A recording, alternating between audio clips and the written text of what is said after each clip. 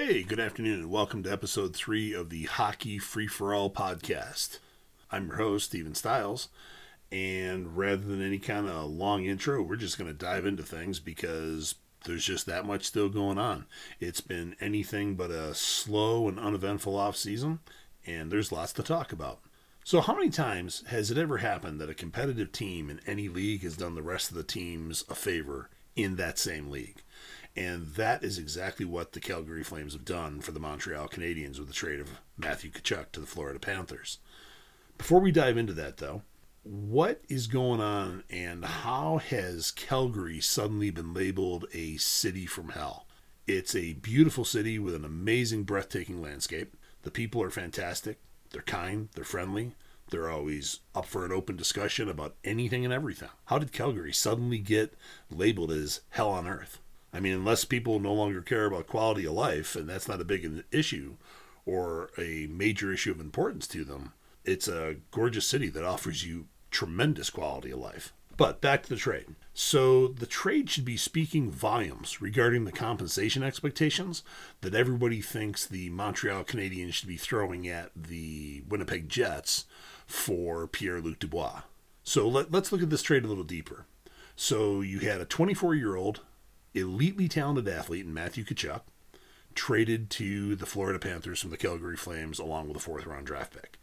In return, they got a 29-year-old elitely talented athlete named Jonathan Huberdeau, one of the best players in the league. Excellent pickup in value.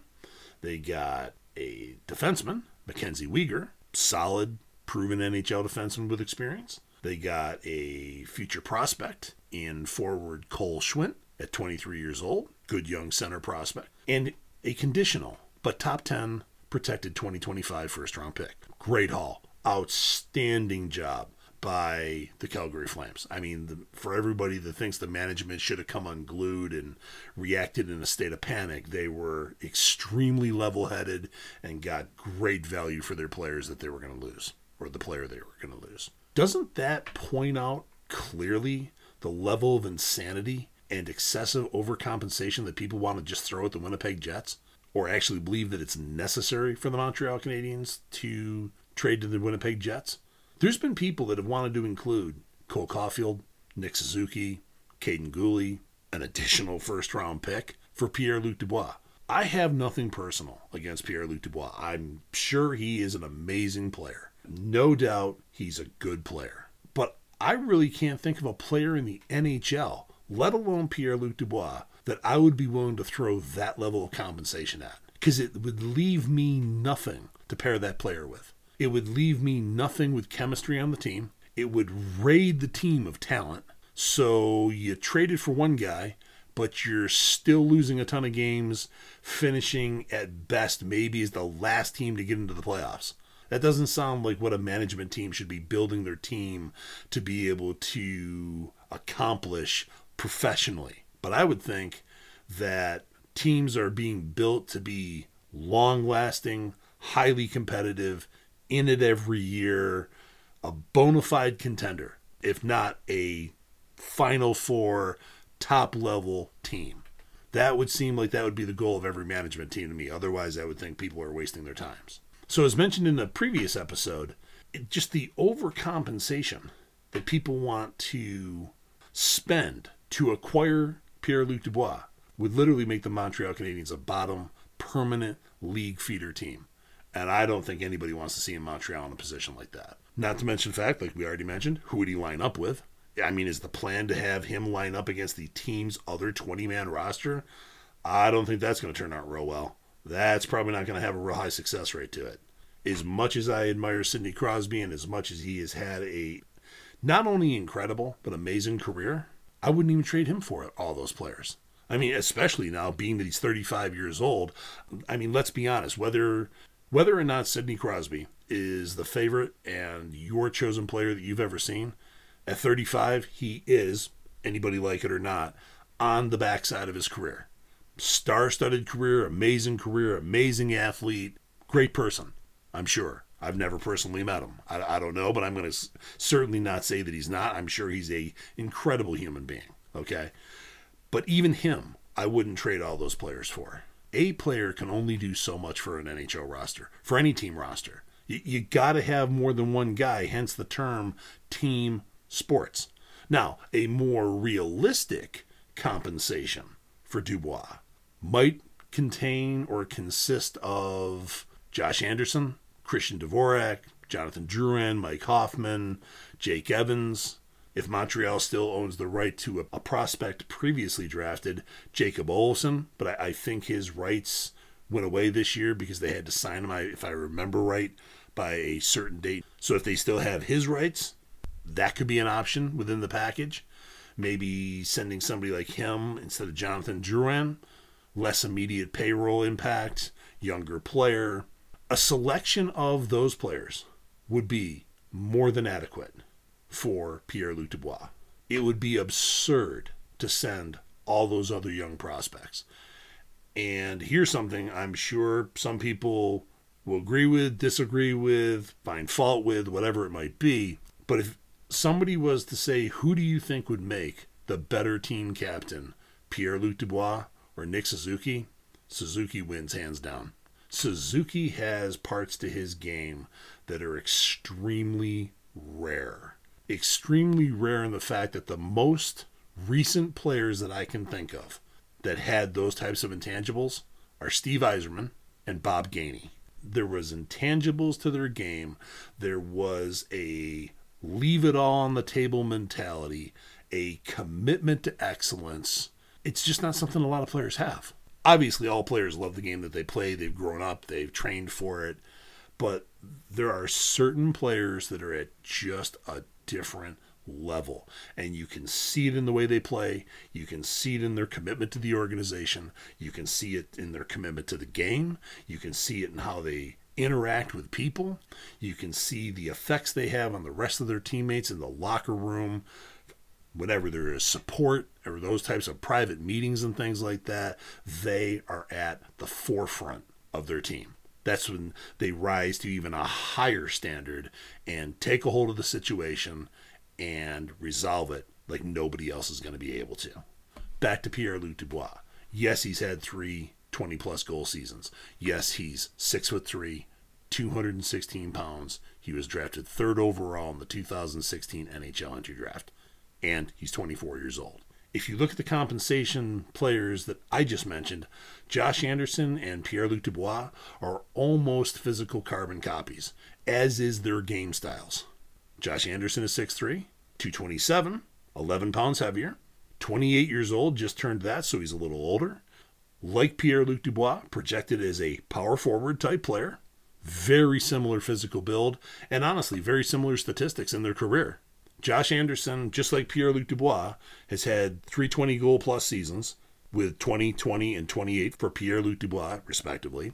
Josh Anderson has had 2 seasons at 19, so he's knocking right on the doorstep of 20 goals and had his 27-goal season. So they are very, very similar. Another advantage that Josh Anderson would offer Winnipeg that is nothing small to overlook is he's locked up for multiple years at $5.5 million for an average cap hit on the team salary. That's a very digestible contract. Very digestible. And with cost certainty and lockup, that means he offers Winnipeg something that apparently is quite a challenge in Winnipeg. Apparently it's really hard for them to hold on to players. Apparently it's hard for them to sign players for long term. Why? I have no idea. I'm not going to proclaim to have any inside information in any organization. But apparently it's a problem because it seems to be making the news. Apparently there's something behind that particular issue. Add to that, with Josh Anderson, center left wing Christian Dvorak. Again, another young player, 26 years old, 6'1", 200 pounds, has an annual cap hit of 4.5, again, with multiple years left on it. That provides Winnipeg cost certainty, longevity. They don't have to worry about next year having to re-sign all these players and having them walk away.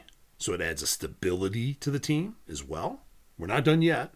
Add either Jonathan Drouin or Jacob Olsen, who are respectively 27 and 22 years of age. In the case of Jonathan Drouin, he can play all 3 forward positions. Ironically, he was the 3rd pick overall in his draft, like Dubois was in his. Another young player in his mid-20s at 27.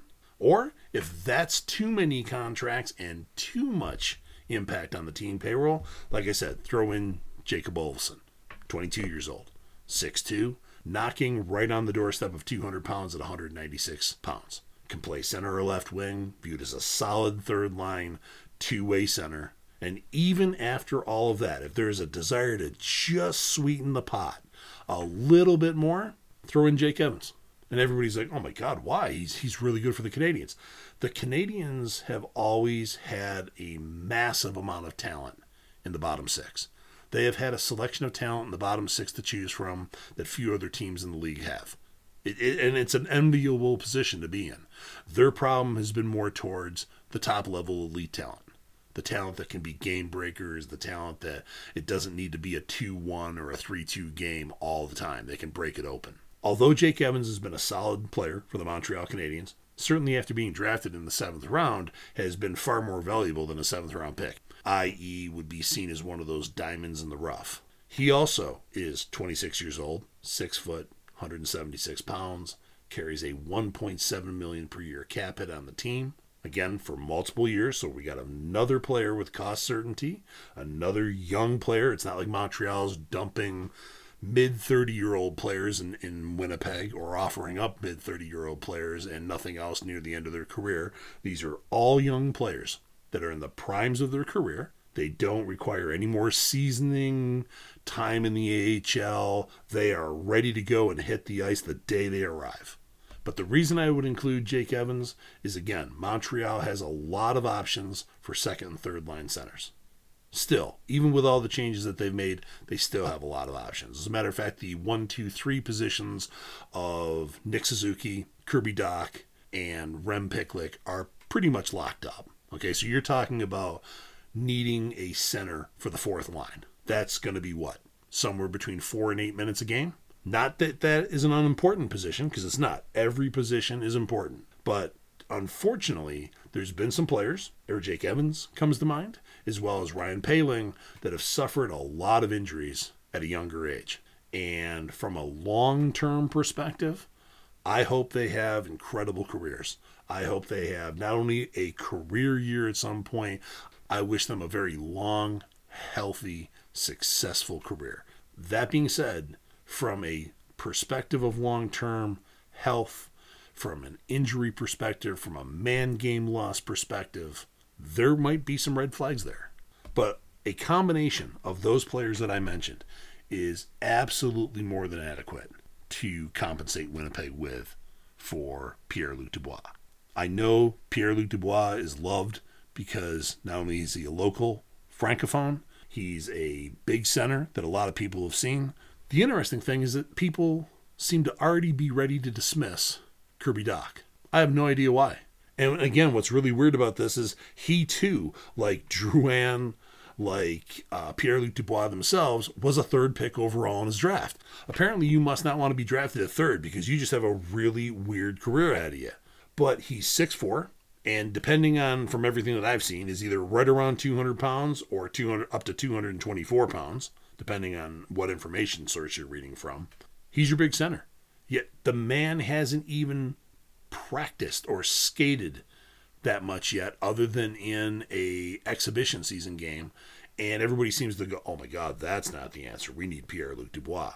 Well, what if Kirby Dach could live up to his draft status, not draft status in the form of number 3, but to his skills that made him the 3rd overall pick? There's been a lot of people that have talked about a very high skill level from him. And although he's been in the NHL for 3 years, he's relatively unscathed. He hasn't been injured. He hasn't taken a ton of physical wear and tear. He doesn't have a lot of mileage already. He's still very young, still very mobile, very moldable as well.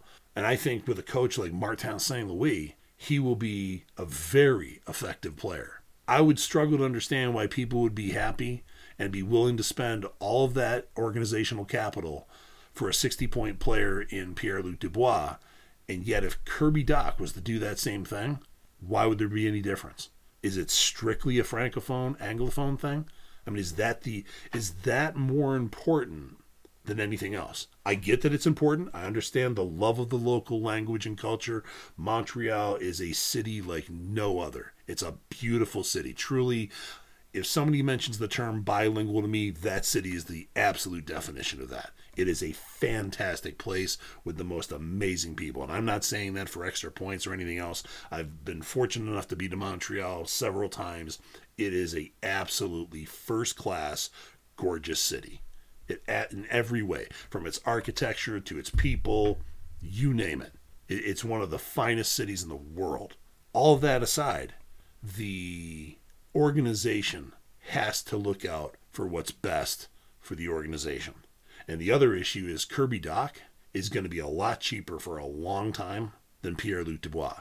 Tampa seems to have some type of magic. They seem to have many, many players at $8 million plus a year, and somehow miraculously still keep them under cap. And teams should be looking at that right now because Tampa is doing a phenomenal cap management job. They are holding on to their core players and a lot of other peripheral players and keeping them around. Maybe that's because the Florida beaches, the weather, the taxation differences and things like that. But they have come up with a system that is working really, really well for them. And that should serve as a league model template for other organizations. Now, before anybody says, oh, well, see, Calgary, though, they gave up a superstar, they got a superstar. Yeah, but there was a couple of things that I mentioned earlier. First of all, the star that left Calgary was 24. The star coming in is 29. Also, the star coming in is a UFA, along with the defenseman, Mackenzie Weegar, that they picked up.